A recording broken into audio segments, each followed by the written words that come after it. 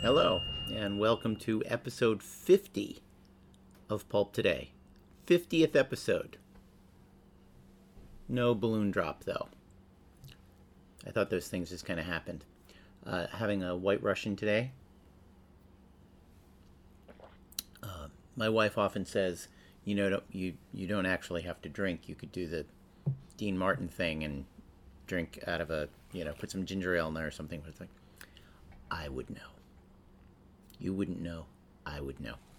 Today we're going to talk about a book of my dad's called There Is Something About a Dame. A dumb title. I don't know what... I'm sure there was an original title that has very much the sound of a publisher title. This is from... What year is this? No publication date on it. Oh, there we go. 1963. This is written, it's a bit of a love letter to Dad's post-war time in Manhattan, hanging out around Broadway and getting to know a lot of Broadway characters. It's also a satire of, not a satire, but Dad was frequently compared to Mickey Spillane, and there are very surfacey things in common. They're both writing hard-boiled private eye novels.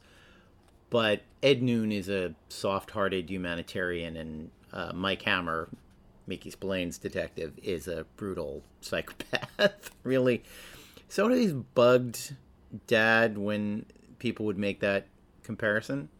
So in this novel, the villain is essentially Mike Hammer, a brutal private detective named Vince Devlin.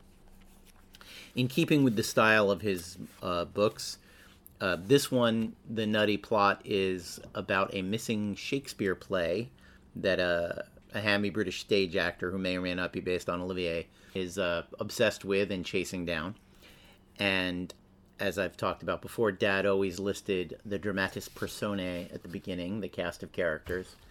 And in this one, it's according to Shakespeare plays. So, Ed Noon, Twelfth Night, Memo Morgan, Much Ado About Nothing, Sir Stuart St. James, Hamlet, Savannah Gage, The Taming of the Shrew, Mike Monk's A Comedy of Errors, Devlin, Coriolanus, Linda Gates, A Midsummer Night's Dream, The Voice, Romeo and Juliet, Arthur Zwick, The Merchant of Venice, Sanderson James T., All's Well That Ends Well, and some of them get fast curtains. The book is dedicated to one of Dad's old New York buddies named William Robert Gould, of the Times Square Table, the Agreeable Restaurant, Gary Cooperdom, and All Manner of Pleasant Things.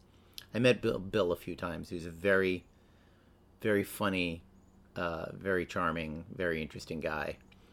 He came out to the house in Jersey. On the 20th of January 1984, Dad sent me back to my second semester at Bard College with this book. David, brush up your Shakespeare. If we're done when 'tis done, love, Big Avo. And a bunch of X's, of course. Memo Morgan, the character name, is also based on William James DePrato, an actor pal of Dad's. The section I want to read, it's such a private detective cliche. There's always the scene where the hero is knocked unconscious and wakes up in a bad situation. Dad had Ed Noon knocked unconscious hundreds of times. It happened to him at least once a book. And sometime after he wrote this one, he started reading up on concussions and what actually happens to you if you are literally knocked unconscious. And he decided from then on in that a variety of knockout drops and sleeping gas and other things would be used to render Ed Noon unconscious going forward, because you don't really live very long if you are frequently concussed with gun butts and things like that. Anyway, I picked this section because it is a confrontation with the Mike Hammer analog, Vince Devlin. And it also starts off in a kind of surreal, impressionistic side. And of course, also a thing that Dad loved to do. Each chapter begins with a Shakespeare quote or reference. So this one is, to sleep, perchance to dream. 19. Machine guns. Who's got the machine guns? I've got one right here, Mr. Noon. Here it is, Edward. Hold still, silly Eddie, while I blow your head off.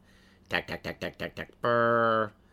Quick sight gag. Comedian comes out on stage, smiling. Hi, folks, this'll kill you. Produces a machine gun from behind his back and riddles the audience. The place dies laughing. My head hurt. It was a boiler factory with 1,000 trip hammers pounding like 90. A music store with all the players going round and round. 5 o'clock time on a construction job. The head shall be filled with music. Kleine Nachtmusik. All hit parade numbers. Oh, how they hit. I tried to forget about my head and concentrated on my eyes. Brown eyes. Bloodshot eyes. You don't sleep enough, Ed. Want to wear yourself out? Was that Monks talking, or the actress' girlfriend, or who? Clouds of smoke and confusion rolled in, and memory trains rode by like the steamliner going home. Somebody had hit me in the head, and I was unraveling slower than ever. My head still hurt, but I got my eyes open by putting one foot on each lid and prying up towards the sky. The effort cost me in pain, but I got the lids separated like half shells. I opened my eyes. No ceiling mirror this time, no soft bedroom with frills. No, that wasn't right either. Savannah Gage was not the frilly type. I blinked and tried to adjust my vision to new light. Well, well, well, a thin pipsqueak voice said. The boy detective is sitting up and taking notice. Before I could attempt to identify the pipsqueak, a solid hand connected with my face and left me with more memories. That really got my eyes open. The monster was sitting across from me, his solid bulk looking like it was growing off the end of his cheap desk. I saw the same ruler-thin nose, the fleshy tan jaws, and the sneering arc of the lower lip. The brown eyes surrounded by marshmallow whites mocked me again. Only it wasn't the monster, of course, just V. Devlin, private eye, have gun, will shoot. I could learn to hate you without even trying, I said. He hit me again. He was fast. I didn't even have to turn the other cheek. He picked it out all by himself. Where did they go, you bastard? He snarled. Lip from you I'm not going to take. I cursed around some warm red fluid that bubbled at one corner of my mouth. He wasn't fooling, and until I got my bearings, I better be polite. Fair question, Vince, old sock. Where did who go? He wanted to hit me again, but he didn't. He eyed me quietly, and with the mocking expression on his face didn't go away, which gave me time to realize that we were still in the ratty office of V. Devlin, that the shades were drawn, that I was tied to the client's chair, and that the lone bulb of the hooded lamp on the desk was trained on my face. Memories are made of this. Shades of police headquarters. I also remembered the lump on my head and the missing team of Linda Gates, secretary, and Sir Stuart St. James, actor. I tried to think, but the smog in my brain was worse than Los Angeles. Devlin sighed. A human sound that just didn't fit him. Look, Noon, you took a bump on the noggin. I got here a little while ago and found you on the floor. The lights were off and the door was locked. I left a dame here who is in here now. She wouldn't take off on her own without leaving a message. I also found a cigarette stub in the ashtray. Players. I don't smoke 'em, but I can think of a limey bastard who does. I'm sitting on a big one, Eddie boy, and I can't afford a mess up. I don't have to bluff you, right? I could carve you into french fries without thinking twice. So suppose you talk like I asked you. Otherwise you're hurting, baby, hurting bad. I smiled in spite of my smashed lip and the painful tug of some makeshift clothesline that pinned me to the client's chair. Your deal, Vince. I came here and kept your darling Linda company until Sir Stuart showed up. It seems Linda was waiting to hear from you. I know you heisted Memo Morgan from sickbay today. I'd like to know why, but you obviously aren't going to tell me. I'm afraid Sir Stuart was a little more impatient than I am. I get the idea he conked me and dragged your fair lady off to point out the hiding place to him. He's hot for Shakespeare, or haven't you heard? The information had a surprising effect on Devlin. He flew off the desk corner and walked around to his chair, cursing and kicking things all away. He seemed to forget about me in his wrath. For a second I had the notion he didn't remember I was in the room. I tried my bonds, experimentally. Inwardly, I groaned. I was tied up better than Thanksgiving turkey. Talk was all the weapon I had left. He hadn't gagged me. I started to whistle. I whistled taps. It wasn't much of a noise, but it served my purpose. Devlin stopped cursing, remembered me, and surprise twisted his cruel face out of shape. What the hell is that for? He said quietly. He could have been the voice in the alley with the garbage pail cover, except for the grotesque adolescence of his pipsqueak throat. "I'd like to know what your next move is," I said. "Do you leave me here, or do I get the full treatment? And please tell me just what this is all about. Do you believe in Shakespeare? Is there a missing manuscript? And above all, I would like to know why Savannah Gage hired you." V. Devlin, Private Investigations, looked at me. His eyes were colder than a river in winter. He looked at me long and hard. I tried to read his face, but couldn't. He must have been a great poker player. I'd never know what he was holding. Suddenly, without a murmur, he came back around the desk and walked toward my chair. He stopped just short of me. I braced myself because he was a hatchet man, the perfect executioner, and if it was coming now, I didn't have a prayer. A lump welled up in my throat that wouldn't go away with swallowing.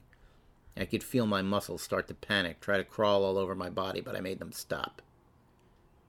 "You're sweating," he said without expression.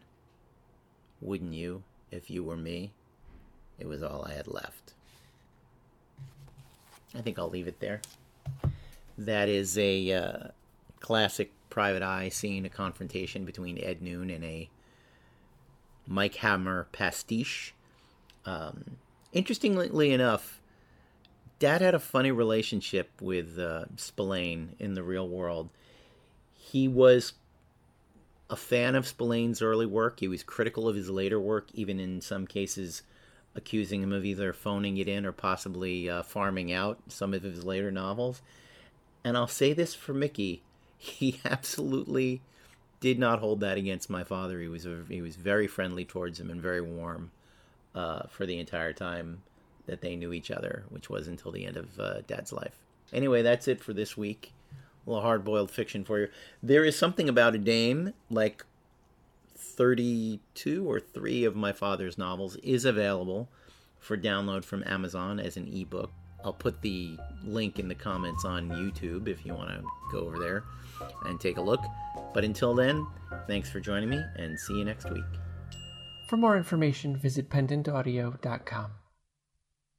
Thanks for listening.